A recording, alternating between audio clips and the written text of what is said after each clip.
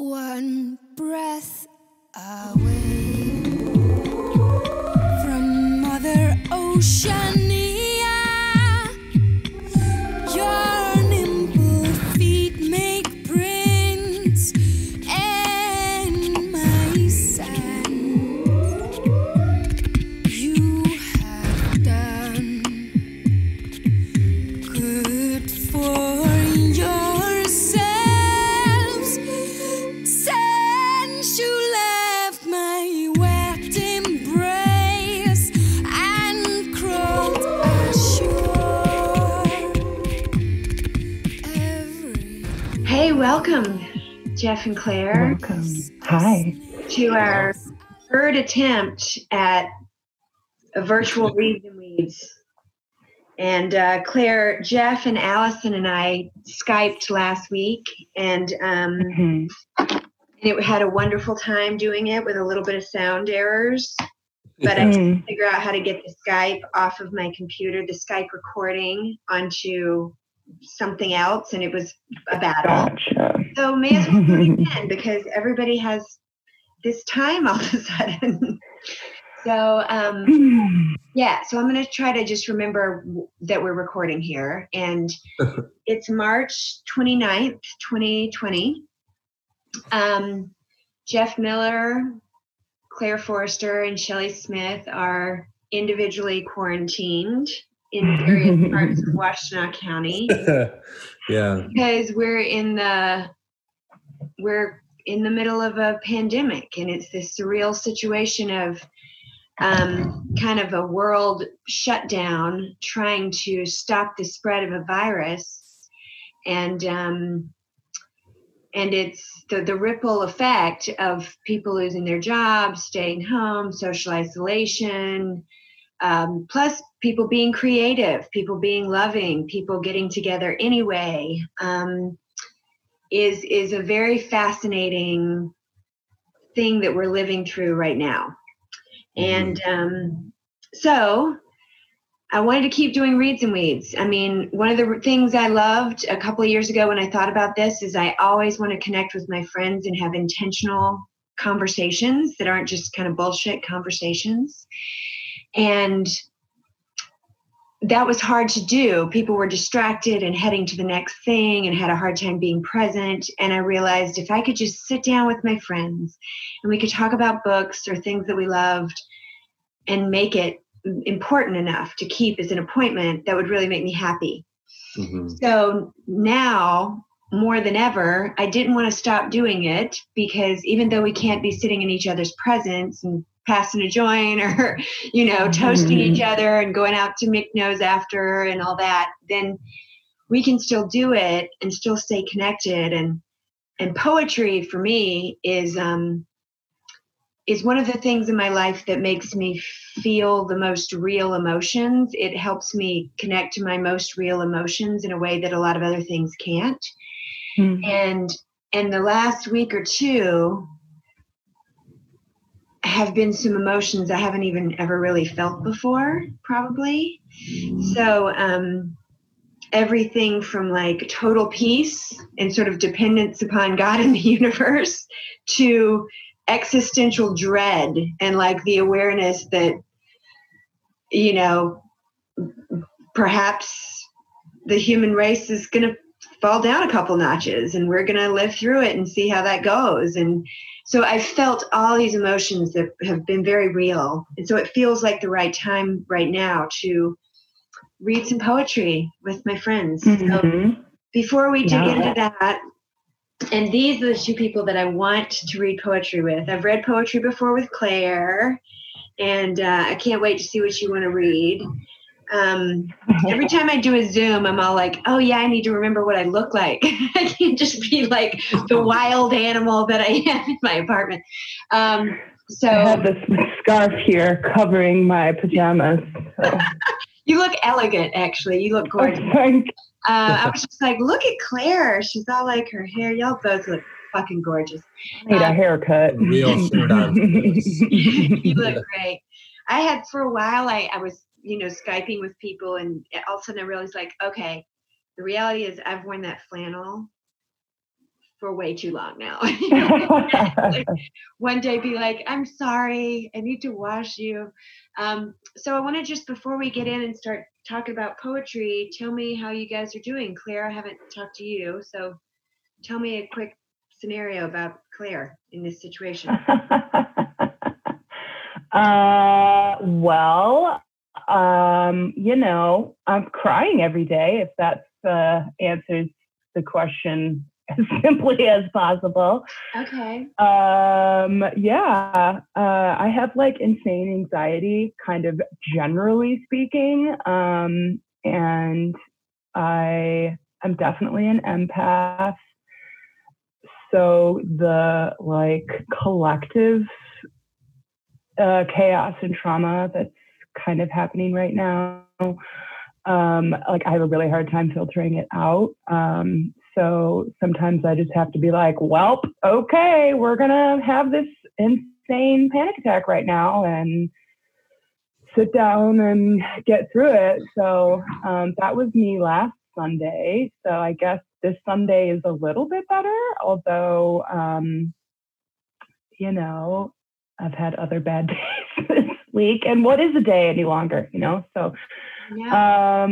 Well, yeah. How about practically? Like, are you working from home? Yes. Do you have what you need?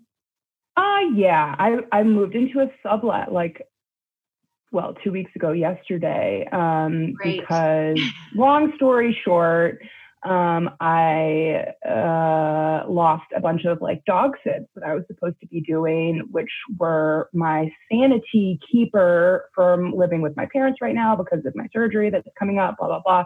When I lost those sits, I was like, a GTFO, and was like immediately tried to find a sublet. I looked at a place on Wednesday, moved in the next Saturday, which was 2 weeks ago Saturday. So I have this like new living situation, but still I'm working from home. I was working remotely before, so it just like felt weird in a lot of ways, but then also not like I hadn't changed anything, but everything had changed, so it was just like, what the fuck? So 2 weeks now, I'm just here doing it. And I don't know if my surgery is even going to happen in June. So just like, great, my life is on hold again, indefinitely. So I just am like not having a great time, but obviously very privileged to still be working, to have, a roof over my head, to know that my parents are okay. Everyone I know is doing a really good job of taking care of themselves. So that's good to see. But yeah, there's just like so much anxiety that day by day. Yeah. Yeah. How about you, Jeff? It's somewhat similar. It's like, I'm doing pretty well, even though I have like plenty of stuff to pass the time, although I feel pretty bored despite all the stuff to pass my time, but because I'm not working. But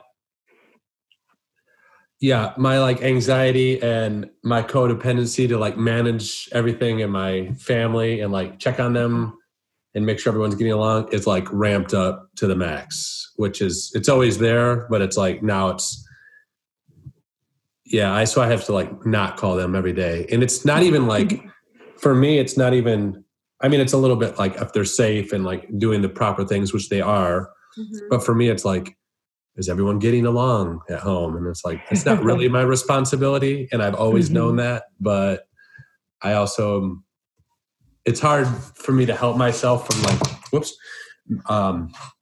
freaking out about that. So I'm learning, and I had a couple bad days like earlier this week, it was like my anxiety was like through the roof. And then I just I'm doing better since then. So, but overall I'm doing pretty well. There's, like you said, I still feel, I'm not working, but otherwise I'm very privileged. I have tons of books to read, movies to watch, food, I go outside every day. It's fine. But yeah, it's just like, I read this thing yesterday that someone shared that was, yes, people are feeling anxious, but it's also it's like grief. It's like an open-ended grief because you don't know what's going to happen. You don't know what like stuff you're going to have to give up in the short or long term. And I don't even mean like necessarily like people, although I'm sure that's part of it. But yeah, like what, like the world won't be the same, and that could be good. Hopefully we can turn it into, you know, some positive changes. But yeah, you know, I'm doing pretty good. Obviously a little anxious. So yeah. But like Claire said, that I have a lot anyway. So it's just, yeah. I keep thinking about just like, okay, they're going to get testing and it may take weeks, but it's going to happen. You know, they're going to eventually, and that will be like step one, hopefully out of it. Yeah. And I agree. I hope things change. But I think to speak of grief, I read an article, I think in the Harvard Business Review, that was about grief, basically interviewing the guy who wrote the book on grief. And that what's really scary to me, and as a recruiter, I had a sense of this because I was talking to people kind of across the country over the past few weeks. And people's attitudes definitely really shifted one week to another. But to speak of the denial, that stage of grief that a lot of people are still in, not anyone that I know, but, you know, obviously entire states, essentially, entire governors, state, local governments. And obviously we know that there's a certain stream of information that, or streams of information that are feeding into that denial. And that's really scary to me and dangerous, obviously. So. Okay. Well, one of the things, if you guys, you know, not right now, but at any time, you need, like, I don't know if you have the ability when you're feeling really anxious to reach out to someone, but, or if it helps to talk to someone who's calm. But I'm like, I hope some shit crumbles, actually.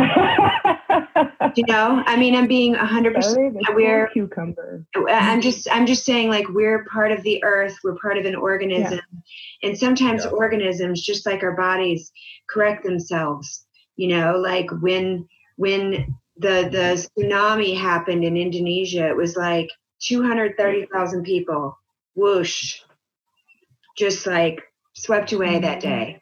You know, so the thing about a virus that you can't see is, like, really, I've had a great walk today. I made breakfast. I've been sewing masks. I've been talking to my friends. Like, my actual reality is pretty sweet. I'm safe. I have what I need. You know, the existential fear of people, that in my mind, I guess, what that is telling me is that I feel like there's more anxiety for people who are super connected to the prop ups of the modern world, right?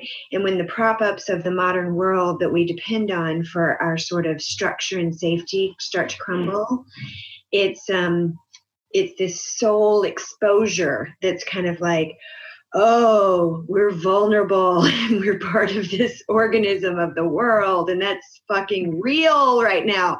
And so, but also humans always have been, and we have survived as a species. And the deal is if a meteor comes and smashes into us, we're donezo, you know, or if the tsunami comes, we're donezo. There's people that just got over their last hurricane. There's people who just got out of their 26th chemo. There's homeless people. Like, there's people that you know what I think is very interesting, and then we'll move on. But I've been thinking, like, if 3 weeks ago you were like an immune compromised, maybe you were a cancer patient, but you didn't have any health insurance, maybe you were homeless or underemployed, and you knew you couldn't get the treatment you needed, and you also, your allergies were acting up, then, like, nothing has changed for you. You were already immune compromised, sick, no health care. So I feel like there's a leveling right now. A leveling that reminds us that we're all in the same kind of, we're all in it together, is what I'm saying. Anyway, lots of thoughts. So I will go ahead and tell you about this. I have been, what do I do with it? I've been sewing masks. So these little bags of masks, there's 6 there. And so the Michigan Cannabis Industry Association decided to, here they are. This is what they look like. So I've made about 90 of these this week. Wow. And we're delivering them because the essential services, we fought to have the essential cannabis be deemed an essential service because so many people use it for anxiety or pain or whatever, like it was deemed an essential service. And so we have to deliver, but it can only be delivery or curbside. So we're trying to get these masks to like every cannabis worker in Michigan. And my director, Robin's mother, has been sewing for, like, she's made hundreds of these. She's a better seamstress than me. Like, I had to borrow a machine, figure it out, but that's been a very interesting thing. Like, all of a sudden I'm like, I just became a seamstress during a pandemic.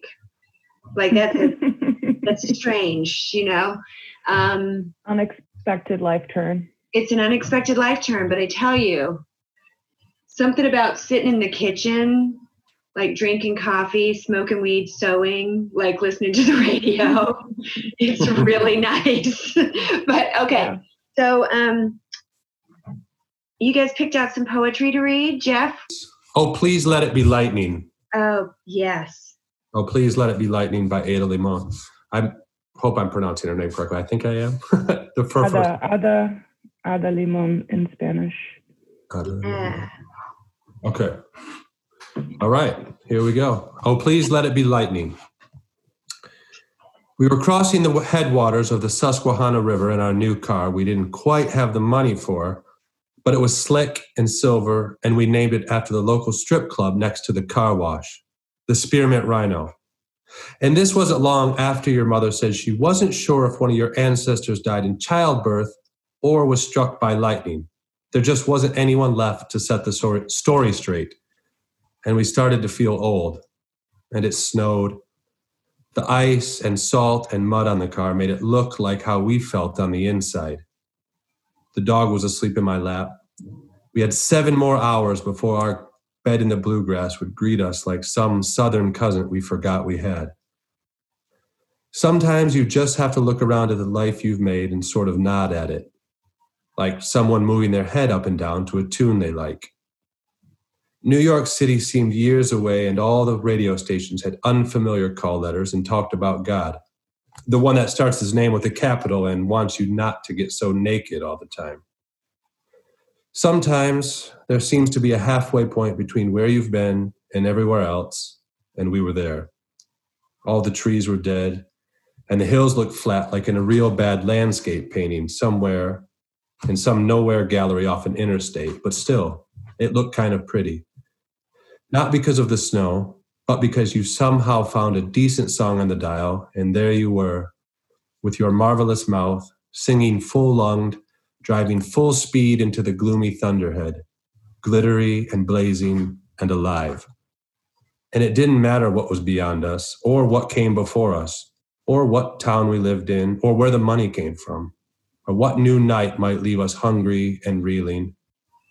We were simply going forward, riotous and windswept, and all too willing to be struck by something shiny and mad, and so furiously hot it could kill us.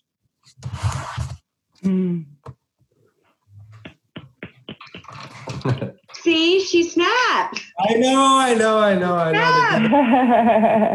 Can I read a quick Ada Limon poem that I love that is actually like really dear to me? It's a short one. Yes, okay. Yes. I don't know what book it's from. Claire, what is it called? I have a screenshot of it. I'll send it to you. It's called What I Didn't Know Before. Okay. Ada Limon. What I didn't know before was how horses simply give birth to other horses. Not a baby by any means, not a creature of liminal spaces, but a four-legged beast hell-bent on walking, scrambling after the mother. A horse gives way to another horse, and then suddenly there are two horses, just like that. That's how I loved you. You off the long train from Red Bank, carrying a coffee as big as your arm, a bag with two computers swinging in it unwieldily at your side. I remember we broke into laughter when we saw each other. What was between us wasn't a fragile thing to be coddled, cooed over. It came out fully formed, ready to run. Yeah, that one's awesome. I've heard that before too. That's great. Yeah. Have you been writing, Claire? Have you been writing? Pardon? Have you been writing? No. Only to keep myself, like only in a therapeutic sense. Yeah. And like specifically things I'm working on in therapy. Okay. I mean, I haven't written poetry in a very, very long time. Will you read Jeff? Will you read Jeff the toast? Your toast. My toast. You wrote this beautiful toast for your friend's wedding, and it was I could read that. Jeff, I think you're gonna love this. She may have read this on the show before. That's the last poem I've got. That's really, poetry is so difficult, but also is one of those things that's very difficult to write, but it also is so familiar and such a, I don't even know how to describe it. When I'm there, but it's very hard to get there. I guess is the easiest way to explain it. Yeah. Let me see if I can, I know it's here somewhere. It'll just take me a second to find it. So this was for one of my best friends from college got married over the summer.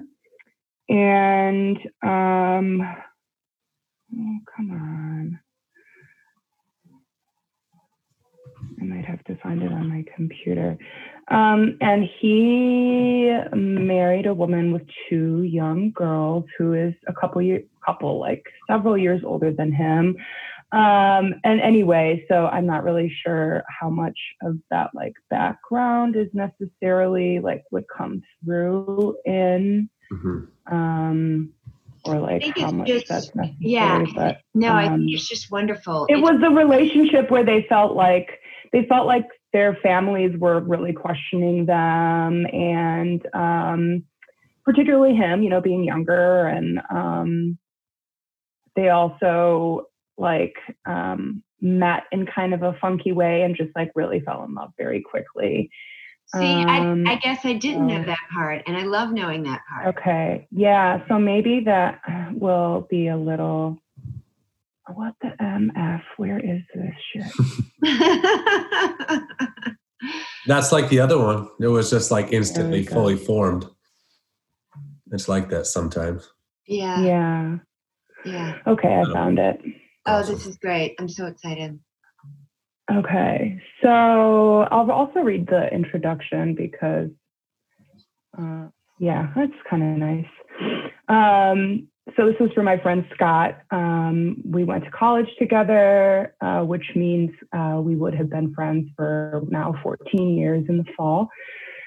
I remember the day we met vividly, which I can't say for many people I know. So thank you, Scott and Amanda, both of you, for inviting me to write something for your wedding day and for the opportunity to reflect on magnetism and the logic of love. Thank you especially to the sun and Lake Superior. The wedding took place in Marquette, right on the water. So thank you especially to the sun and Lake Superior. This is what the day has given us. And it's called In the Universe of Love. In the very same moments that we are congregated here, at the mercy of this body of water, at the mercy of this sky, beyond any clouds that we may see, beyond the atmosphere of our Earth, the planets travel in their orbits to get where they are going. We arrived here orbiting too. Each of us a planet drawn to the gravity of now, right now, and in awe of systems merging. It has taken all of us to compose this constellation. Family and friends pausing ever so briefly in the epic scheme of things to witness an alchemy of lives. You may be wondering, because we are all concerned with the origins of things, where did their paths first dovetail? I'll tell you it was an unexpected collision. I'll tell you the great force of which caused even the ice to shiver, to break out in goosebumps. Don't ask me how. The only magic I know is how we move and change one another, often swiftly, profoundly. Where we were once traveling in the illusion of our separateness, we can no longer see ourselves as we once were. Conventions are irrelevant to this magic. Everything is becoming. So what would you have us do with this when inspection with a magnifying glass reveals kaleidoscope vision, where what appears as simple addition is exponential? What would you have us do with this? The new self affected onto us by joy, pure joy. What would you have us do with this? The glow of a true self and the source of a river of laughter. What would you have us do with this? The worthy challenge of putting our arms out and up, holding them there every day. What are the rules in the universe of love? Only to understand, to recognize a nervous man as a caring man the first time you meet. The children did that. Only to support, to repeat, if you fall, I will catch you. If you fall, I will catch you. Only to build the home, to keep it, to tend it, to put the shoes in their right place.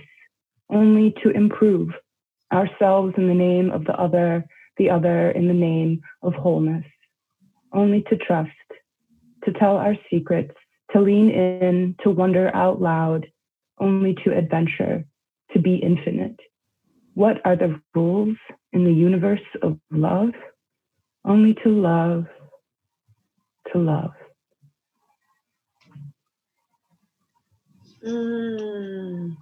That's amazing. No. I've shared that with so many people. I love it so much. Really? Good, yeah. Good. I'm glad. So good. Oh my God. I can snap and I don't even like to snap. Thank you. Oh, Claire, that's so beautiful. Thank you. Like you can tell that you know them intimately. Mm-hmm. And that's great, knowing the backstory. But if you knew nothing, if you just found that laying on a table on a piece of paper, it would still be so wonderful. Mm-hmm. Yeah, thank you. Yeah, it's really great. And what I love about poetry is I can be completely scatterbrained, or I can be hyper focused. And there's something about poetry to take me out of this and into that picture so quickly, into that hard to define feeling of chemistry and chance and love and Well, I had thought about reading a poem of my own, and actually there's one that I've been thinking about a lot lately that I wrote in college, but unfortunately I don't have it on this computer. No. The only poem that I know, I'll have to do it another time when I can get to my hard drive. But now that I'm thinking about it, if you don't mind me reading one more of my own, although maybe we'll let Jeff go first, and then I'll another time. Well, I want to read Valediction Forbidding Morning. You read? I want to read Valediction. So, Valediction Forbidding Morning I remember I was in middle school or high school when I first, in some English class. And it's one of those things you read as a young person, or I would anyway, where I'm like, why is the language like this? It's too complicated. I'm a teenager, just like, ugh. And then you realize like, oh, I actually want to understand it. Something changes in your brain, you want to understand it. And when you understand what's being expressed and how beautiful it is and how beautiful the language is, then all of a sudden I'm like, okay, I'm in. Poetry's awesome. Love everything about it. Nothing could be better. And my memory of being triggered by this poem was just because of a couple of images that came through. So I'm going to read it. I sent you the picture on your phone if you want to like read along, but I'll read it. So, a valediction forbidding mourning. As virtuous men pass mildly away and whisper to their souls to go, while some of their sad friends do say, the breath goes now, and some say, no. So let us melt and make no noise, no tear floods, nor sigh tempests move. 'Twere profanation of our joys to tell the laity our love. Moving of the earth brings harms and fears. Men reckon what it did and meant, but trepidation of the spheres, though greater far, is innocent. Dull sublunary lovers love, whose soul is sense, cannot admit absence, because it doth remove those things which elemented it. But we by a love so much refined, that ourselves know not what it is, enter assured of the mind, care less, eyes, lips, and hands to miss. Our two souls, therefore, which are one, though I must go, endure not yet a breach, but an expansion, like gold to airy thinness beat. If they be two, they are two so as stiff twin compasses are two. Thy soul, the fixed foot, makes no show to move, but doth if the other do. And though it in the center sit, yet when the other far doth roam, it leans and hearkens after it, and grows erect as that comes home. Such wilt thou be to me, who must, like the other foot, obliquely run. Thy firmness makes my circle just, and makes me end where I begun. Okay. Do you know that one, Claire? No. I never really had much of like a classical poetry training, which sometimes I'm just like, oh man, I call myself a poet and I like haven't really read that much. I'm judging you. I mean, I don't fucking know. I kind of came up in more of a spoken word contemporary poetry scene in Ann Arbor here as a high schooler. So I read more just like folks who, were essentially my mentors or in kind of the same cohort or age as my mentor, Jeff Cass. So we read a lot of that. And sometimes I'm kind of like, I really need to like, particularly if I ever started writing again or performing and having any kind of like real engagement in the poetry community, I feel like I would need to do some homework. But anyway, to say, no, it's not. But I love it. I think that the old stuff, particularly like Emily Dickinson, is something that I would really love to just like delve into a lot, but have never really given myself the opportunity. The picture of that, it took me a while to figure out what all the images and references were.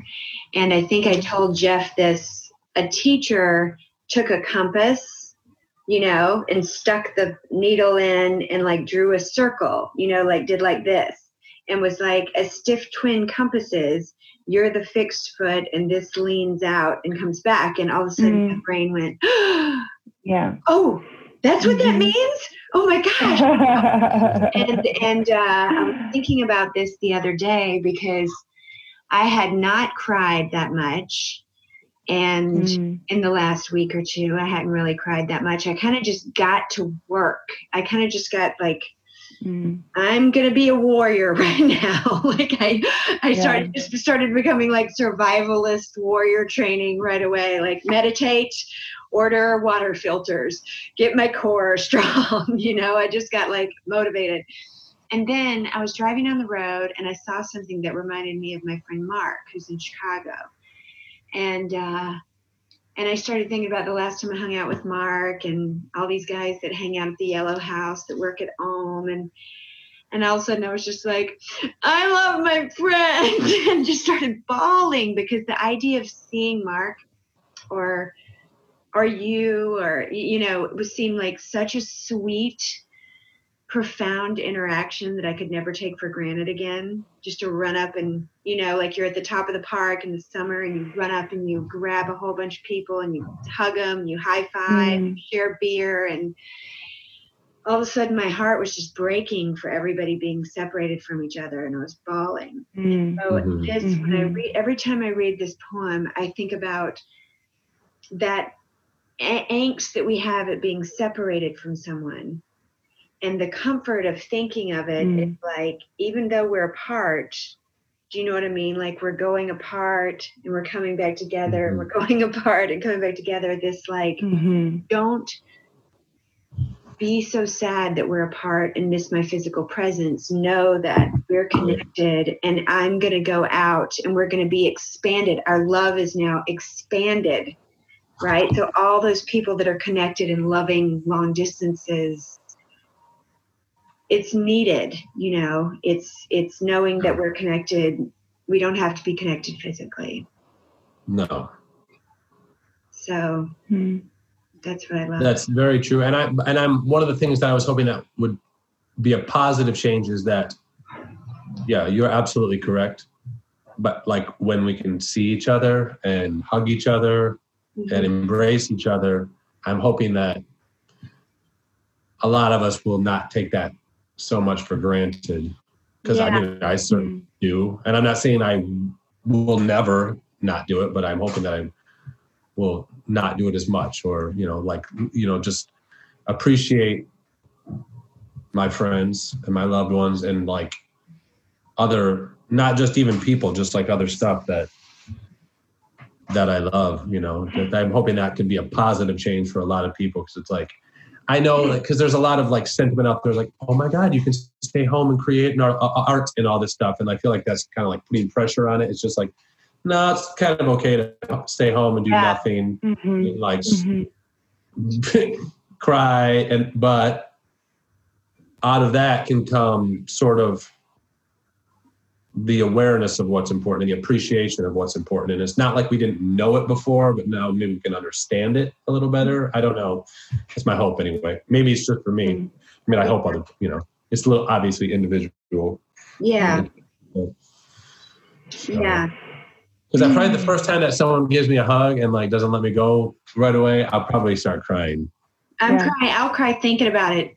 I'm crying thinking about it. Like this morning, I was on virtual church, like Blue Ocean Faith has a Zoom church. And during the sermon, the last week and today, they just have the 5 or 6 people that are kind of leading things on the screen, and everybody else is.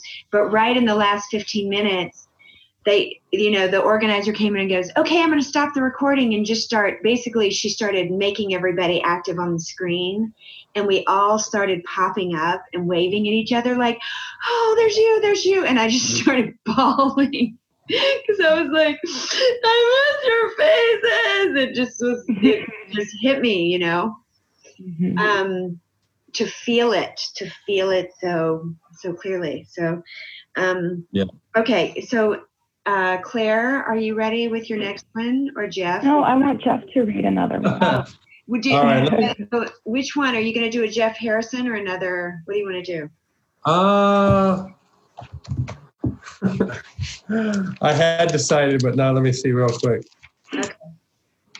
I loved all the ones you did last time. The Jim Harrison? I can do it again. I mean, I have some other Jim Harrison. I have obviously Mary Oliver. Oh yeah. I I have Ted Kooser. I never said his name out loud before. Let me find that other one. I can do the other one again. I'm so happy that I've arranged my life in a way that I can say, hey, who wants to read poetry over Zoom? And people, I have several responses. I feel like that's a very lucky position to be in. No doubt. Let's see if I can. I'm looking through I did realize that I had sent a manuscript of my poems to a friend of mine sometime last year. It was my manuscript, my undergraduate manuscript, because I did creative writing for undergrad. And I just have been like flipping through it. And I'm just like, oh my God, like some of them are not just relevant to kind of what's going on right now, but also what's going on in my life, like a personal shit right now. And I'm just like, oh my God, like this is insane. Because how many years ago was that? How many years ago? This would have been when I graduated from college, 2009. However, some of the poems I would have written, in like the 4 or 5 years preceding that. Yeah. So the other one that I was thinking, which it was for whatever reason, actually it was because my friend asked me about it. This poem, she teaches poetry in New York, and she asked me about a specific poem that was the one that I was like, oh, maybe I'll read this one too. Because it kind of reminded me a little bit of what you were talking about, Shelley, as far as like the earth and anyway, I have no idea which one I'm going to read now, but okay. Think about it, and Jeff. We'll see what Jeff will read. And then I'll just read the other one since I have other ones I can read, but okay. Yeah, I'll read the same. It's Jim Harrison. Okay. Who was a favorite author of mine. He's a poet, novelist. He's passed away a couple years ago, but I think in 2016, it was like another strike against that year. But anyway, all right, it's called Spring. Something new in the air today, perhaps the struggle of the bud to become a leaf. Nearly 2 weeks late, it invaded the air, but then what is 2 weeks to life herself? On a cool night, there is a break from the struggle of becoming. I suppose that's why we sleep. In a childhood story, they spoke of the land of enchantment. We crawl to it, we short-lived mammals, not realizing we are already there. To the gods, the moon is the entire moon, but to us it changes second by second because we are always fish in the belly of the whale of the earth. We are encased and can't stray from the house of our bodies. I could say that we are released, but I don't know. In our private night, when our souls explode into a billion fragments, then calmly regather in a black pool in the forest, far from the cage of flesh, the unremitting eye. This was a dream, and in dreams we are forever alone, walking the ghost road beyond our lives. Of late, I see waking as another chance at spring. The end. I think I might kind of... I like it that you say the end, Jeff. I know. I think I might have messed up one of the lines. Like, I think I might have like, you know how if you don't, it has like a certain rhythm, and I'm like reading it out loud. I don't quite, and I talked about this last time. So for me, it's like when I'm doing a play, it takes a while for me to like sort of absorb the words into my body, and then like I memorize them. Even if I read them memorized, it's not, I have to like internalize them and make them my own. And then it comes out for me in a clear way. Yeah. So probably you don't even notice this, but I'm always like, until I get to that point, I'm kind of judging how I'm reading it because I want to do it justice. So I think I like sort of did a run-on line there, and it might not have made sense. But anyway, I like it because it's like, you know, it mentions the land of enchantment, and it's like it's always like people are putting off to later. It's like, okay, my happiness can be later. I can enjoy this thing after I do this other thing. You know, it's kind of, it doesn't specifically say, but it's like kind of like tomorrow, and it's like, no, today. It's like, you know, in waking we already live in the land of enchantment, and you know, the earth is right out there, and you know, every day can be spring, like a new chance to sort of live, I guess. Yeah. So anyway. Did y'all go outside this morning? I love it. I haven't been outside today. Not yet. I sat on the porch this morning. So I just watched, so it rained, obviously poured all night, you know. And so I went for a long walk between like 10 and 11:15 or so, all around Ypsi, my normal little route. But Riverside Park is like a lake.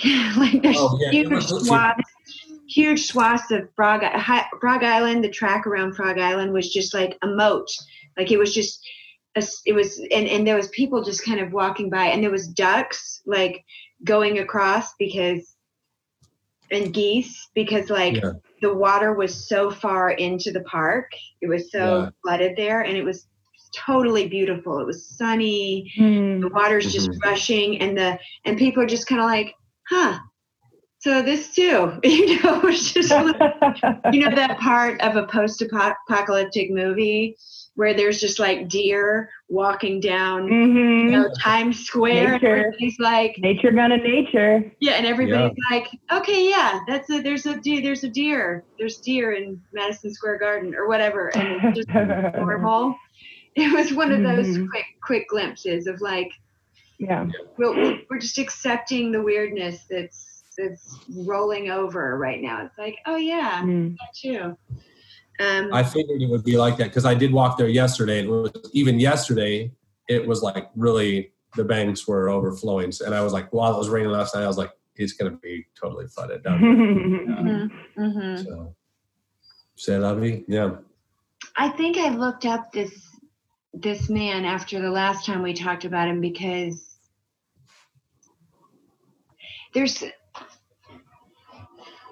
he's pretty contemporary, right? You said he only died a few years ago and he's from Michigan. Yeah, he died. Yeah, Jim Harrison. Yeah, he died. He was like, you know, he wrote, the most famous thing that he wrote was, he wrote a novella he wrote a couple of movies, but like the Legends of the Fall. The movie. Oh, really? Well, he wrote it as a novella. He has like all these novellas, like each one has like 3 novellas in it, and they're not, I like them. And he was contemporary. So there's you know, he's sort of like a lover of literature, but also like just the natural world. So there's, you know, they always take place in like Michigan or Montana or Arizona. Not always, but like nature. Yeah, and it's like, and the characters are always kind of like, I think of them as like sort of, they're like average people, but they're sort of voracious. Like they want to, and I'm wondering if that was like him in real life. Like he, you know, it's like they want to consume, not in a bad way, not in a destructive way. They just want to like live. Like they want to eat, you know, like, you know, not quite in a gluttonous way, but it's like they want to try everything. It's like they want to like, you know, read all the books, you know, name all the birds, eat all the rich food, you know, make love in the field, or like spend the whole week with your lover, whatever. It's just like they want to like, they're kind of like voracious, or a lot of them are. So I kind of like that because it's like, you know, I don't think a lot of people are like that, or maybe they have the impulse, but they kind of like tamp it down, and maybe should tamp it down sometimes, obviously. Right. Depending on how it manifests itself, like some appetite probably should be tamped down, but for sure. But there's a line in there that's like, what is 2 weeks in the life? Something like, what is 2 weeks in life? It says, wait, where'd it go? What is that line? It says, it's about a bud, but it says the bud was it says nearly 2 weeks late, but what is too late? Nearly 2 weeks late, but what is 2 weeks to life herself? It's nothing. Yeah. You know? Yeah. So that was 200 years is nothing. Yeah. It just struck me as like our last 2 weeks have felt like this traumatic upheaval, existential crisis, all the veils that we've ever had in front of our eyes falling down, like kind of time. But really, spring is just normal. Do you know what I mean? The ducks, the rain, the pollen, you know, that's just happening. And the earth's just like, the earth's just not paying attention to this blip of a human experience. And it's kind of comforting to me because, you know, there's been animals and plants and things like that were decimated for a season. There's been potato famine. There's been too many ladybugs on the farm or whatever. There's been locusts, but like it's almost never humans. And it's interesting, but it's comforting to me to think about time just as an earthly, it's a blip. You know, the last 2 weeks is just like the earth going, oh, we're going to shift slightly and start spring. And it's paying no attention to all of our panic. It's just carrying on. So that is very comforting to me. I got another one that can go with that. Okay. Sorry, I was having a little snack. So this is by this man. It's called, his name is Ted Kooser. And then him and Jim Harrison were actually friends. This man is alive as far as I know. Not that that's relevant to right now, but I mean, it's good that person alive. Anyway, and this is not from this, but actually they have a book of poetry that they like co-wrote. It's called, I forgot the name, but it's like a conversation in poetry. So they're each like little short snippets. And they go back and forth, and they're not attributed, so you don't know who wrote each one because they said that doesn't matter. Oh, cool! It's really cool. I mean, there's like, for example,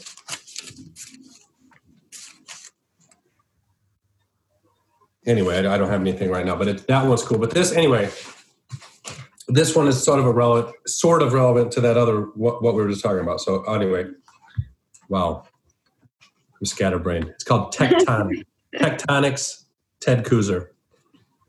In only a few months, there will begin to be fissures in what we remember.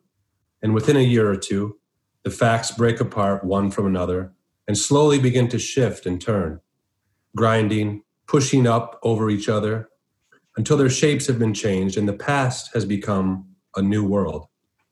And after many years, even a love affair, one lush green island all to itself, perfectly detailed, with even a candle softly lighting a smile, may slide under the waves like Atlantis, scarcely rippling the heart. I like that too, because it's like,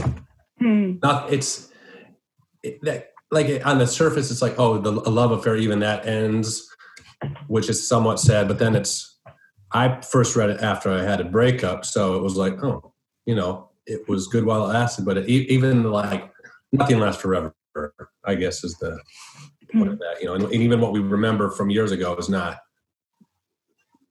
we only remember a little bit of it, it's just kind of a life goes on type thing to me anyway. Yeah.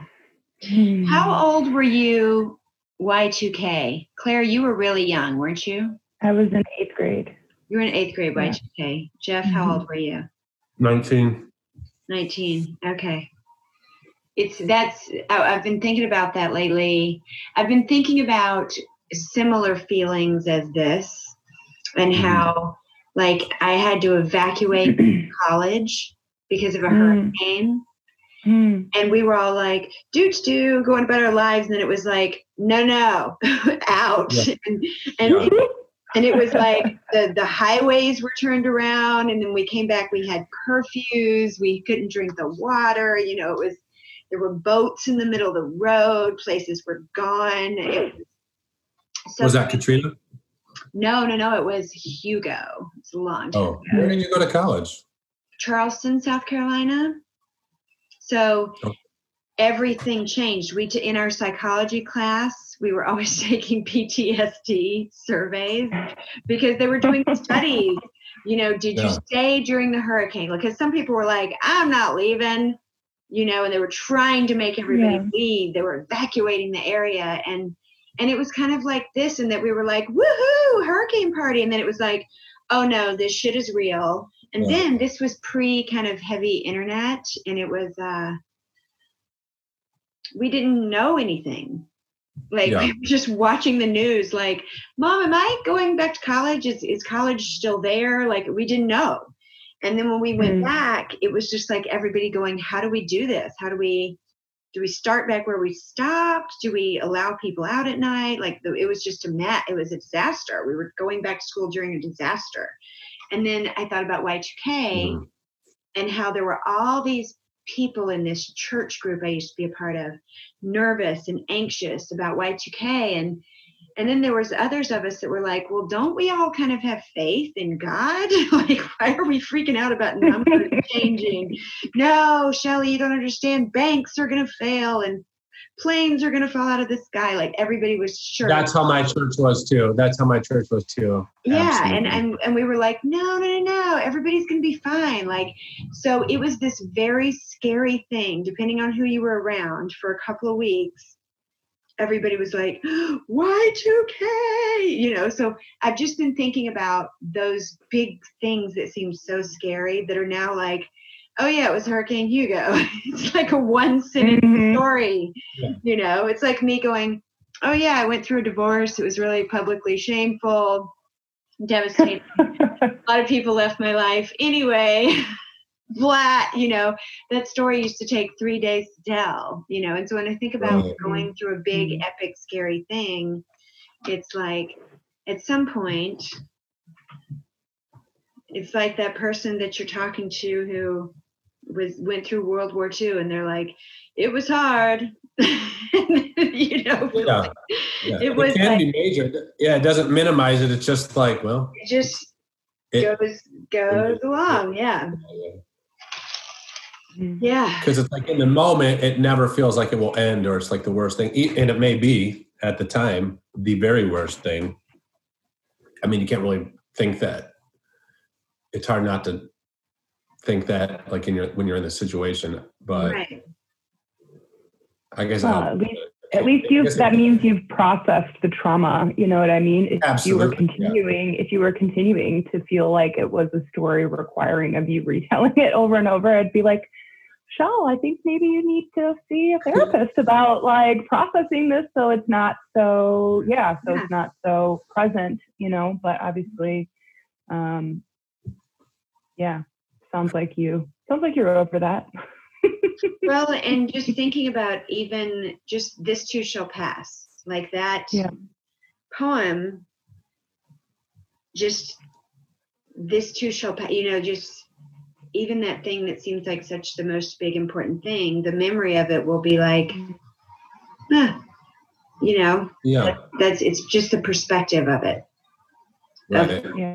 A long life and the memories that just kind of come in and out from that. It's comforting. So what did Jeff's poem inspire you to read, Claire? Well, it just confirmed that I definitely have to read this one. Okay. Both of them, actually. Okay. And you will see why. So this I wrote my senior year in high school, or like right after my senior year of high school, I think.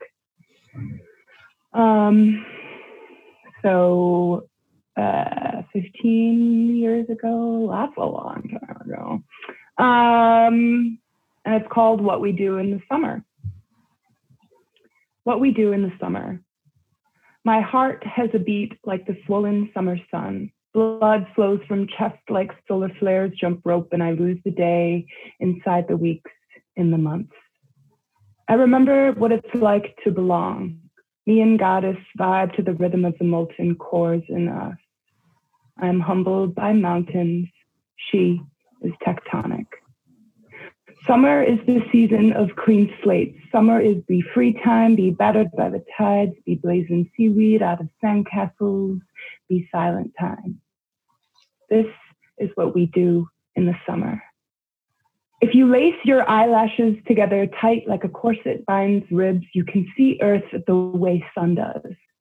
I held planet like blown glass, a prism, she broke me, red to violet I am, scattered at the top of her. Imagination is 2 Venus flytraps planted in my eye sockets, digesting pupils soft as a fly's wing. I feel the weight of the atmosphere on my back. Great lakes reflect sapphire colors that are momentary. If you wear a clock around your neck, count the ticks instead of beats from a grapefruit heart. So I dropped the idea of now a second ago, tied my spine to my wrist like the string of a balloon, lifted. Thoughts strum the horizon, caverns of sound drape my shoulders. This is what we do in the summer. My legs turn back into tree trunks, my hair back into jungle, words back into sound, into vibration. I am first philosopher to realize Earth is round. I am first woman before mind was confined to skull. I am creature. This is what God's hair must smell like, 7 miles deep. The end. I start doing that. See, you get it now. You get it now. I get it. I get it. But like, yeah, we won't talk about the snapping. That was amazing. Yeah. That was amazing. Yeah. Thank you. Thank you. Honestly, I think that's one of the last poems that I ever slammed with. Like the last time I ever slammed. Really? The last slam I was ever in when I was a freshman in college. I think I slammed with this poem. Yeah. Yeah, it's beautiful. And like, yeah, your reading is, you have it. I mean, they're your words. Yeah, it's a little bit easier. But the reading adds like, I mean, if I were to read it, I would love it. But you reading it adds like another 10 layers to it that like of understanding, enjoyment. I mean, and probably many other things that I can identify. So yeah, I love it. Yeah. Great. Good. I love it. I do have another one if you want me to read another one. Or do you want to read another? I do. I was suddenly thinking like, where I have too many notebooks. Like I didn't even think about because I was like, where? Well, I mean, I totally forgot I had this manuscript on this computer, or in my email actually. Well, I'm sure I wouldn't even think that I have mine in a digital form. I'm like a pen and paper writer a lot. You know, it's like the tactile. Yeah, that's definitely my first drafts are always. Yeah. Because there's one or two that would be fun another time. Yeah. But yeah. Another time. Yeah, I want to hear another Claire Forrest. Well, so this one is somewhat relevant. And hopefully it'll be not like, well, yeah, crazily enough. Way to sell it, Claire. I'm like, it's kind of relevant. And then I'm like, no, it's actually really relevant. So this I wrote in 2008, when I was living in Cairo for the first time in undergrad as a study abroad student. And just the only one thing that's like in Arabic, I think. There's one word in Arabic. It's Guinea, which is just the currency in Egypt in Arabic. It's an Egyptian pound, but in Arabic you say a guinea. And then at the beginning, there's the name of like one of the newspapers called Al-Ahram, which just means the pyramids. So it's also about Earth and stuff. So it's called, I call her Atlas. Ahram, Al-Ahram, she solicits gritty, the world on her shoulder, the stack of newspapers she traded for a thatch of wheat or a sack of garlic bulbs. In the urbanizing moment of her history, the woman cloaked and hunchbacked snakes through patrons at Horeya Bar, where beer has gone up 2 guineas since February. I call her Atlas. The information reads right to left, leaves me in a battle of translation, sounding consonants incorrectly voweled, lost amidst the facts before I reach a moment of punctuation. It is easy to forget the world when you are in another. My father sends me articles on what is going on in Egypt. Strikes which kept me from class, riots up the Nile in Cairo, a friend thrown into an unmarked van in Talat Harb Square for taking pictures of the girls shredding bread with their teeth, spitting it into the groans of traffic. We fret. President Mubarak will ban Facebook for organizing. Some wear black on his 80th birthday. Increased pay on Thursday, cut subsidies on Monday. Poor is the sidewalk, uneven, littered or non-existent, ravaged tiles. Snot-nosed children sell tissues where I smoke shisha, drink tea with mint. They beg for half a guinea. Poverty is violence, whether dictatorship or democracy, yet I am untouched, though heartbroken, and continue to check my email for updates on the world, devour New York Times slideshows of the other side, which is not so far. For once, I am the addict panhandling images. A kindergarten playground in a sea of debris, a patched child, resting soldiers, green like broccoli or four-leaf clovers. What luck to have them save me. A mother sways, building behind her, mouth cracked, earth below her child's school. I cannot hear her wailing, only see her expression, seismic in its destruction. I know nothing of rubble, inundation, or asphyxiation, nothing more, metaphor, earthquake, cyclone, drought. Who carries the world on her shoulder? There is reading to do. Always a tumbling building, but it is never mine. Forever exploding, but never mind. People are dying, but never mind. Closest to news I have ever been. So the images in the last part of that were actually from an earthquake in China that took place while I was in Egypt that semester. Mm. I picture you like sitting, looking out over the street when you started writing this. Like, did you write this when you were looking at an unfamiliar setting? Were you like observing a foreign country? So, I mean, like the initial image takes place in Horeya Bar, which is a really famous historical bar, you know, where, you know, politics are discussed and, you know, going back to like the 40s and 50s in Egypt. So it was taking place in this bar that is just kind of chaotic place. And this woman would come in and have a whole stack of newspapers on her shoulder, calling out the name of the newspaper. So in a way, I was like, that image is from a perspective of observation, because, you know, I was probably sitting in Horeya, writing, you know, being like, you know, I'm sitting drinking a beer in Cairo, like with a scarf. Is that how you talked? Is that how you talked? You live there? You were just definitely got off the plane. You when were I speak in Arabic, that's what my accent sounds like. Yeah.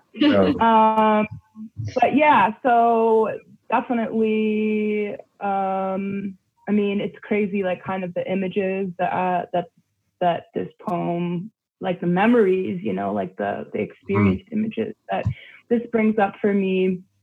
Like I just can feel myself like in a particular street in Cairo when I read this, and like when I got to the part, poverty is violence, I was like, oh my God, I don't know if I'm gonna be able to finish reading this. Like, holy shit. Yep. I like knew it was relevant, but then I was like, oh, this is really relevant. Really relevant. Yeah. And I had to like catch my breath because, Mm-hmm. you know, I feel like in some ways, like reading checking the news, reading the news and knowing that there's something out there, but it's not affecting me. There's certainly nothing that I can do about it. Particularly then I was like, I'm not Egyptian. Like I can't, you know, talk to my local politician or, you know, even going out to protest would be like, first of all, dangerous, but like, what are you fucking doing here, foreigner? Like you're a spy or you're a spy. Yeah. So yeah, it's just kind of tripping me out a little bit right now, but yeah. And then, you know, then let's see, that was 2008. So 2009, 2010, 2011, 3 years later was when the revolution erupted. And, you know, tied to these very things that I was talking about Mubarak, you know, and the fucking trickery that our governments play on us, you know, like he didn't want people protesting on his birthday, which was over a weekend. So he increased pay for like all governmental employees, basically. There's, you know, the government sector like employs the majority of people in Egypt because, like I said, it's, you know, a very centralized government and all of that. And then on Monday, after his birthday, he cut gas subsidies. I think it was gas subsidies. So the image of like there were girls who were AUC students, American University in Cairo students, who were actually so they were in one of like a really big, not Tahrir Square where the revolution took place, but a square nearby there where also there were protests. They were in the middle of the square because like obviously when you cut any kind of gas subsidy, everything else goes up, like the cost of bread goes up because of, you know, the cost of everything. So they were, and maybe he even cut bread subsidies, I don't remember, but they were like shredding bread with their teeth and just like spitting it into the street. It was like, oh, I've never experienced that before. I mean, Ann Arbor is a very like progressive town, but there was never any, you know, like the Hash Bash was the closest to any kind of like political protest that I had ever attended, with the exception of like I went to DC in 2004 for the Women's March then. But that was, you know, several years prior to this, and that was relatively tame. You know, it was like a bunch of women in pink shirts walking around the National Mall, and like not much really happened, you know? So it was just like, oh wow, this is how you protest when things are actually dire and when, you know, so and also when, you know, there isn't the illusion that your government is taking care of you, you know? And I think that hopefully that illusion will be dropping for most, I mean, for people who it hadn't already. That, you know, they don't give a fuck, friend. Like they want you, they would rather see you dead than have it, you know, cost them $10 or whatever, you know? So, and also like just the connection between Trump and the current Egyptian President Sisi, they're like bros, you know. Trump is like, how can I be more like the Egyptian dictators, like taking fucking notes. So anyway. Wow. Very relevant. Yeah. Wow, Claire, I'm so glad, you know, I was pushing you to write a couple of weeks ago because I love how you write. Thank you. I know. I am still working on that. Okay. I am still working on that. I wonder if we're going to hear book review. Maybe. I started writing something the other night that I think I was too emotional about. It was too big. I couldn't rein it in. It was it was like a letter to my future godchildren, trying to explain the different paths that we could have taken at this moment. It was sort of like me, because I have my niece who's about to have a baby in June, and my friend Jill who's about to have a baby in June. And there's a lot of babies being born right now. My friend Shay works at St. Joe's, and she's like, oh, we're pretty isolated. I'm not worried about it. Her husband works at a grocery store. She works at a hospital. So like, besides the kids being home from school, they feel relatively normal. And like, babies are going to be born, whatever. And I'm thinking, what happens right now and how the world shifts for these babies, for this generation, and how we explain to them when they look back on it historically, what we did, what we could have done, what were people thinking, how will it look from the future, kind of thing. And I was trying to write a letter, like 2 versions of a letter. Like one was, our ego was broken and we were humbled, and we remembered that we were part of the earth and that we were all connected, and we became more collaborative, and the mystics rose up, and you know what I mean. It's like a beautiful thing could happen. And then the other letter was kind of like an apology letter.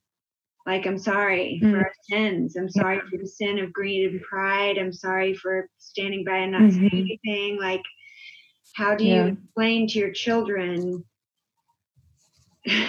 who in 25 years are going to be saying, how could you guys have not seen that? Why didn't you do anything?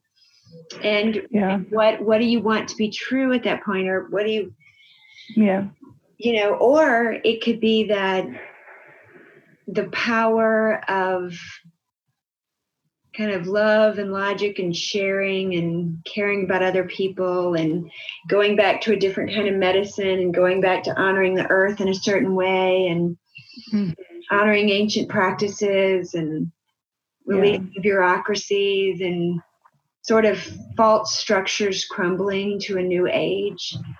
That could be pretty wonderful. That could be like the dawning of an era of resilience and a new state of mind that would be beautiful, And that story of like, hi, godmother, how did we get this way? And you tell them, like, oh, we were at a crossroads and we decided to. So anyway, that's what I've been trying to write, but it's so big right now. It's like, it's kind of like, what do I want to say to my godchild? Well, I mean, I think they're definitely separate poems, but they could be different poems that have the same title. That's like my first feeling when you're telling me about this. But I mean, and for me, when I think about that idea of what are we gonna think looking back on this, my like first concern is like, who's writing the history books? You know what I mean? Like, who is actually going to be the one who decides how this story is told on an official level, right? I see frequently, or have seen in the past couple of weeks, I'm on Twitter a lot, and a few retweets from Generation Z, I guess, like high school seniors, and they're, saying that in their U.S. history classes, they don't learn anything about the war in Iraq or the war in Afghanistan. It's just not something that is even discussed. And I think maybe part of it is it's like, it's still pretty, it's what do we say? What do we say? And what do right? I can't explain it. I don't know. I don't know what's happening. I don't. So it just, obviously it just touches back on the sort of age-old saying that history is written by the victors. And it's worrisome to me because at the end of the day, even though, God willing, Trump will not be reelected because of this mismanagement. Yeah. But still, the same people have profited off of this kind of from day one. Yeah. And as far as who really has the power to say what gets printed in a national core curriculum history textbook is probably going to be people who aren't going to write about the fact that, certain senators or Congress people like sold shares and then bought stock in telehealth weeks before, there was any official admittance that something was going on, Yeah. And even now, it's like it's already being improperly written, right? Because there is no testing now, but there also was no testing in February and January. Like I think my mom had it, for example. I think I might have had it. Yeah, I know several people. Yeah. Mm-hmm. Go ahead. Mm-hmm. Yeah. Well, when I'm thinking about, so, have you ever met?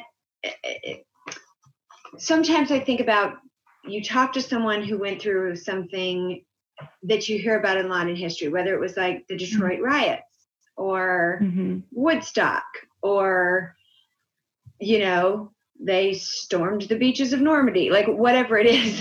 You hear a story, and everybody's story is different, and how they rolled out of it is different, and how they created their life after it is different. So my letter to my godchild is, how did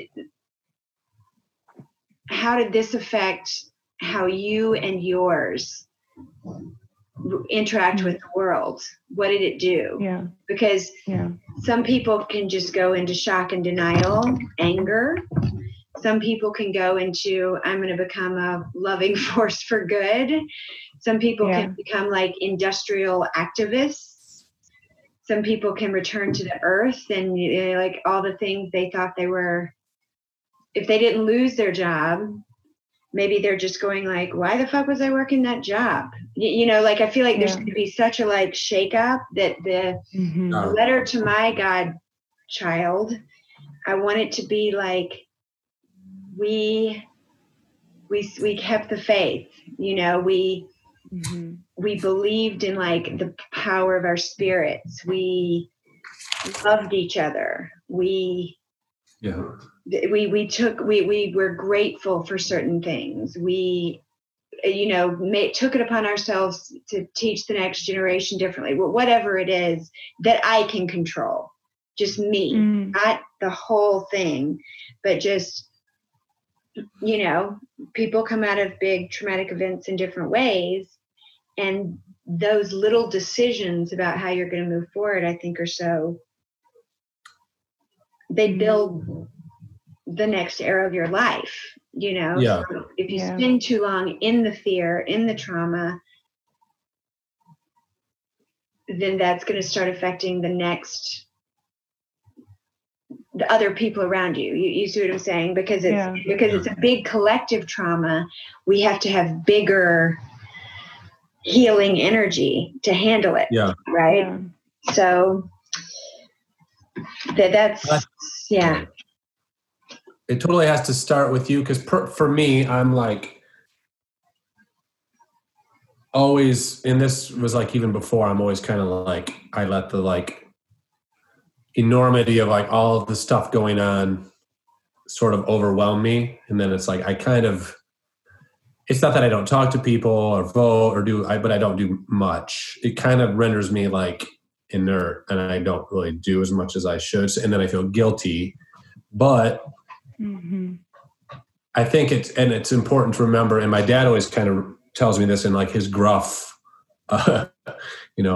country factory dad way. And that's like not a insult. It's a compliment, but he's just like, because if I'll start complaining about like, whatever, Trump this, or like the kids separating the families, and like it goes on, and I'm like, and I tell him, not that he's disagrees with me, just because it's like someone I trust. So I'm like talking about him. He's like, you need to calm down. He's like, just worry about yourself first. And at first I get mad at him for saying that, because at first it seems like he's not caring about them. But then I realize that he's like, you can't do anything about them unless you, and it's not necessarily selfishness, but it's like, if you don't know what you're doing, me personally, if I'm like so scattered all over the place, it's like, I'm going to accomplish nothing really. If that makes sense.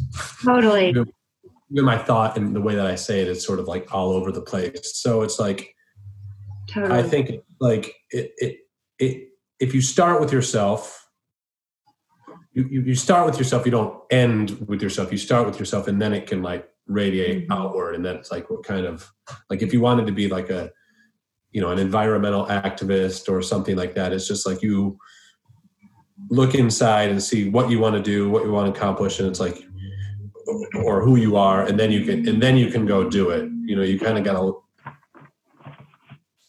don't know if that makes sense at all. So, of course. And it makes sense on a big scale. And I've always kind of like thought that there is a poem actually that I think about a lot, and I don't read it a lot because it's like, it kind of like holds me accountable, and it makes me feel like guilty for not doing it. I guess what I'm saying is I always kind of I feel responsible for, it's one thing to feel empathy and concern and try to help people, but it's like, I can't feel responsible for the whole world or even my whole family. I can only take care of myself. And I think the best way, like, for example, just to help my family members, would not be by managing them, would be by taking care of myself. And then, like, even if it's just by example. So yeah, I don't know. It's just like, it has to. It's like the serenity prayer. It kind of is. And my dad mentions that to me all the time, because he is, even though he hasn't drank for 25 or 30 years. Yeah. And he says that, he's like, hey, worry about yourself, take care of what you can take care of. And then, and actually this other thing he told me, he's sort of like, he says stuff like that all the time, but this I think of all the time. And I thought of, it was like when I first started acting, my very first play, like as an adult, because I did a couple when I was a kid, but like my first one, it was like, I was in it. I knew exactly, I was like, this is where I belong. This is what I should be doing. Yeah. And right away, even then I was like, should I move somewhere to pursue it? And it's not about, you want to be good at it and you want to like work with the best, but it wasn't about like, I used to say, I don't think I'll make it, or I don't know if I'll make it. And not in the sense like everyone will know my name or like be right. the marquee or on the front page of the DVD, on the title. It's not that. It's just like, if I will be able to do what I want and have a success at it. Cause it's like, and as I've grown, it's like, I want to excel at it. Yeah. But anyway, even then when I was having like a little meltdown, and I was like, oh, mama, I was like kind of thumb sucking too. I was like, well, I don't know if I'll make it. And he was like, this is exactly what he sounds like. He was like, hey man, let me tell you something. Life ain't about making it. It's only about trying. And I was like, and I was literally like, what? It was like very profound. It's like simple and profound, because it's like, it's just because like so much is not in your control. It's like you just try your best. Yeah. And if you don't do your best one day, well, you can try again tomorrow. You don't have to like feel guilty. Oh, anyway. Yeah. It's simple truth. Hey, Have you got a Mary Oliver on deck? Yeah, I've got one that goes with what I just said. That was a long way. Yes, I guess it's a long way to introduce that, because it applies to me personally, because I think it's like, at first I thought it was sort of like applied to me like professionally, like with what I want to do. But then it was just like, no, it's more like with my life, because anyway, I'll just read it. What's it called? All right. It's called The Journey, Mary Oliver.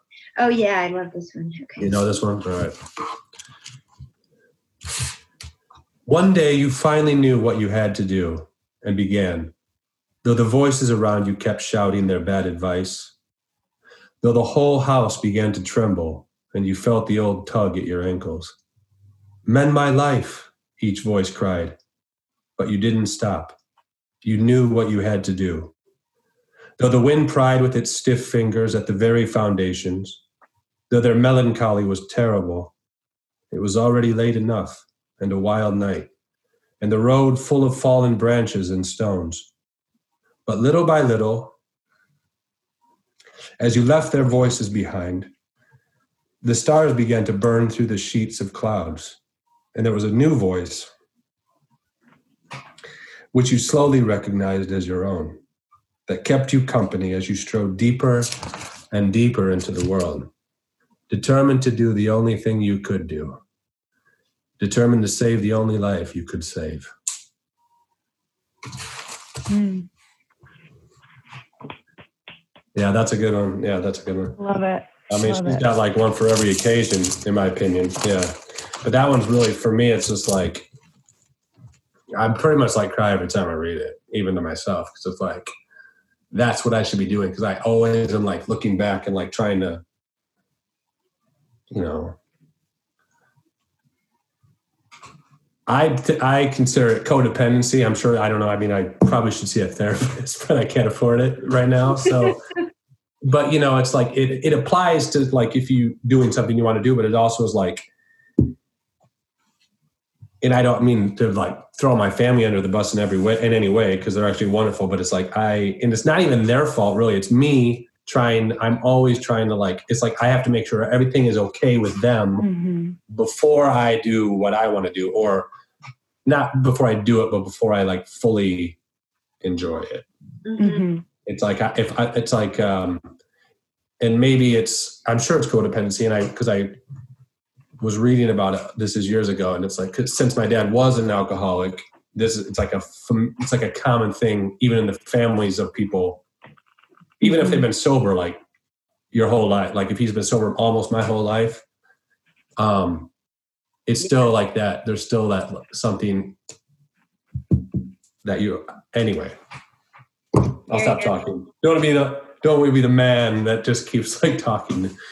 But I want to hear, didn't we do, who is Yes? That's Rilke, I think. Oh, okay. I want to read this one. Because didn't Allison read this last time? Well, that's one of Allison's favorite. Yeah. Okay. It's called Yes. And sometimes it all arrives at once. The anxiety, the fear, the voices that scratch your confidence like a chalkboard, and somehow all the oxygen in the room suddenly becomes water, and you begin to wonder if you have what it takes to grow gills. You wonder if you can blend in with the fish.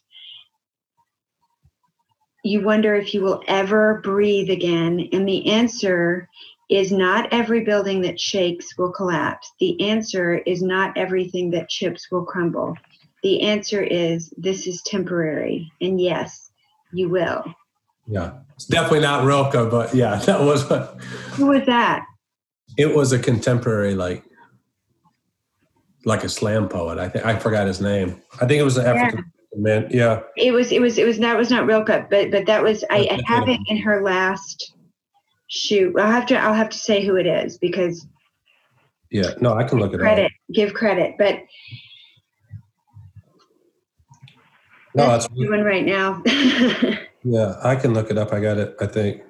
Yeah. Well, hey, for time's sake, Claire, do you want to do, or is there one more that, do you guys each want to do one more? Or Claire, do you want to do one at least? I can't. I'm having a hard time deciding what I want to read. Because I looked through, I don't really feel like there's anything else of mine that I really want to read. Okay. I wish I could find something that kind of felt relevant, but the ones I'm thinking of are not in this manuscript, unfortunately. But I have two collections that are relatively recent that are both friends of mine. So this first one that I've been reading recently is by Adam Faulkner. It's called The Willies, that came out just a few weeks ago, or maybe 2 months ago. He was someone who I went to high school with, who's a few years older than me. But when we got to college, we were both at University of Michigan together, and we were in like the same writing cohort called WordWorks. And so this just came out, and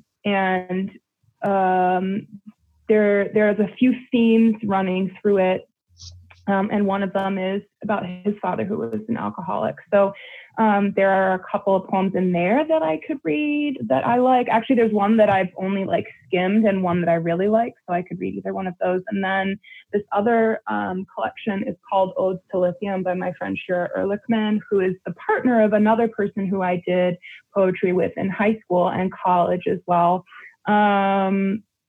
And this is about Odes to Lithium. She's bipolar, and it's about basically, sort of falling in love with her medication. In a nutshell, obviously, it's kind of about her journey through, mental illness and different institutions, and then finding a drug, that works for her, or an element really that works for her. And there's one poem that I really love, but it's not probably the best thing to finish on. But there's another one that, and I've heard her read, I've been to a couple of readings when this book was coming out last fall, I think. Yeah, last fall, because I went to New York for the release in New York. Anyway, so I've heard her read this poem. So, anyway, which I don't know, be the better option than maybe the ones about alcoholism. Well, I've got one we can Jeff, end do you on. have another one? Yeah, but that's a decent. It's a good, better. It's like I can just read another Mary Oliver. That's always kind of nice to end. Yeah, let's. me Why personally. don't we just end on? As a uplifting. Let's end on. Hold on. Let's see. There was one I was looking for, but if I can't find it, I'm good.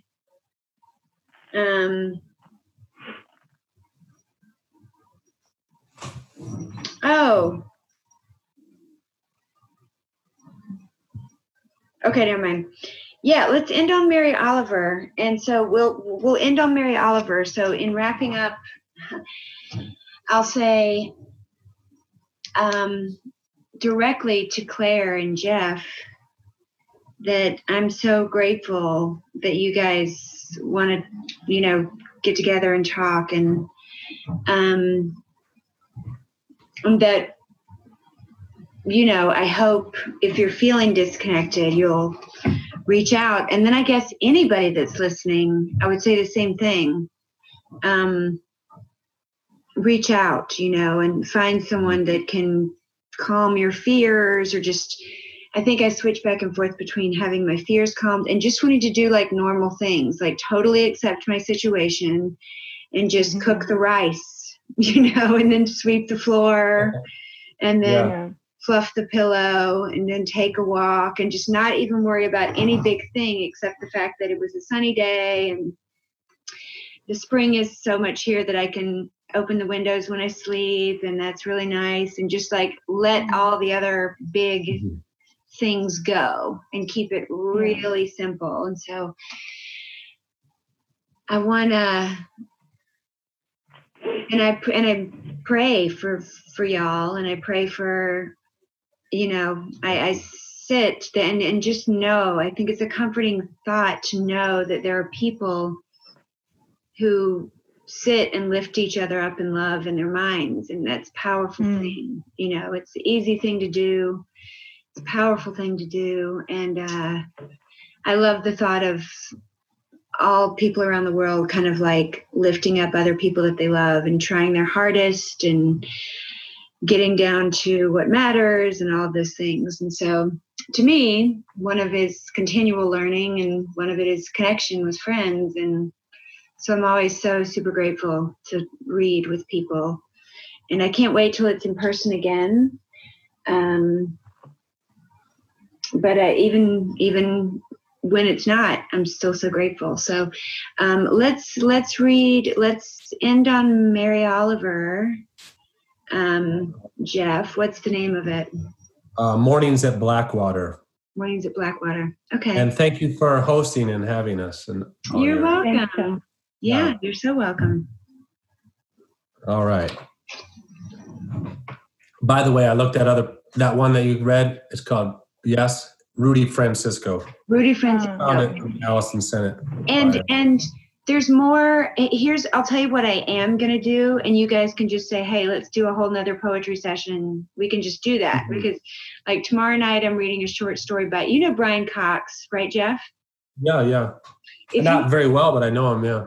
Yeah, so he wrote a little mystery short story, like 30 pages, and got into a little collection. And so we're going to read that tomorrow. So if you can read 30 pages by tomorrow night, and you want to do it, that's great. And then Plant Spirit Medicine is a book about,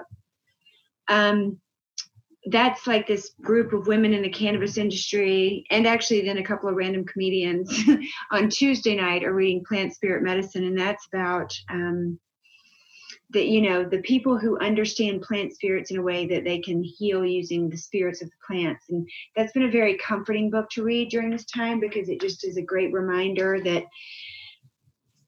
we're connected to the earth in such a way, and we can heal each other through ways that don't include Western modern medicine. And it's a very hopeful, grounding book for me, because we're humble, like passengers on this planet kind of thing.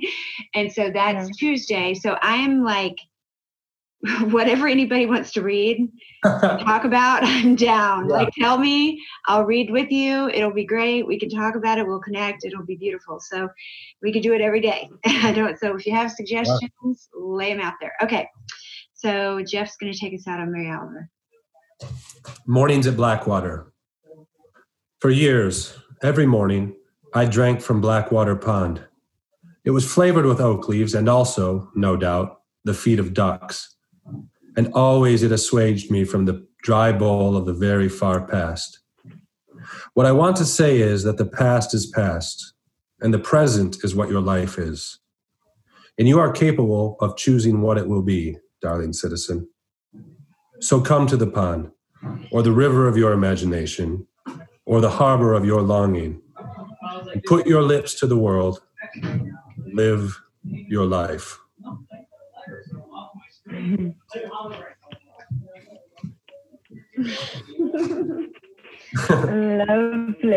I love it.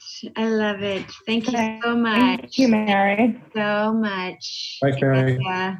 So this was our first, our third recorded, but first, I think, successful Reads and Weeds quarantine edition. And I'm so happy to share it with y'all. Okay, goodbye. Bye. Bye. Here that build the big guns, here that build the death planes, here that build all the bombs, here that hide behind walls, here that hide behind discs. I just don't want you to know I can see through your masks. You that never done nothing but build to destroy. You play with my world like it's your little toy. You put a gun in my hand and you hide from my eyes, and you turn and run farther when the fast bullets fly. Like Judas of old, you lie and deceive. A world war can be won. You want me to believe, but I see through your eyes, and I see through your brain like I see through the water that runs down my drain.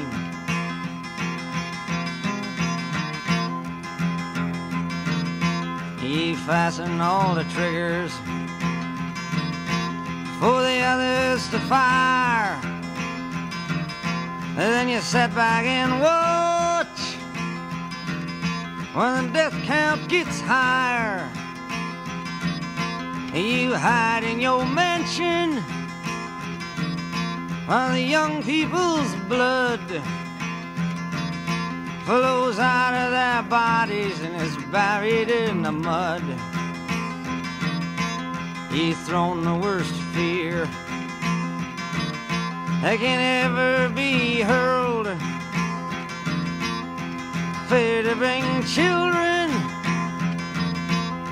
into the world, for threatening my baby, unborn and unnamed. You ain't worth the blood that runs in your veins. How much do I know to talk out of turn? You might say that I'm young, you might say I'm unlearned, but there's one thing I know, I'm younger than you. Even Jesus would never forgive what you do. Let me ask you one question. Is your money that good? Will it buy you forgiveness? Do you think that it could? I think you will find when your death takes its toll, all the money you made will never buy back your soul. And I hope that you die and your death will come soon. I follow your casket by the pale afternoon, and I watch while you're lowered down to your deathbed, and I stand over your grave till I'm sure that you're dead.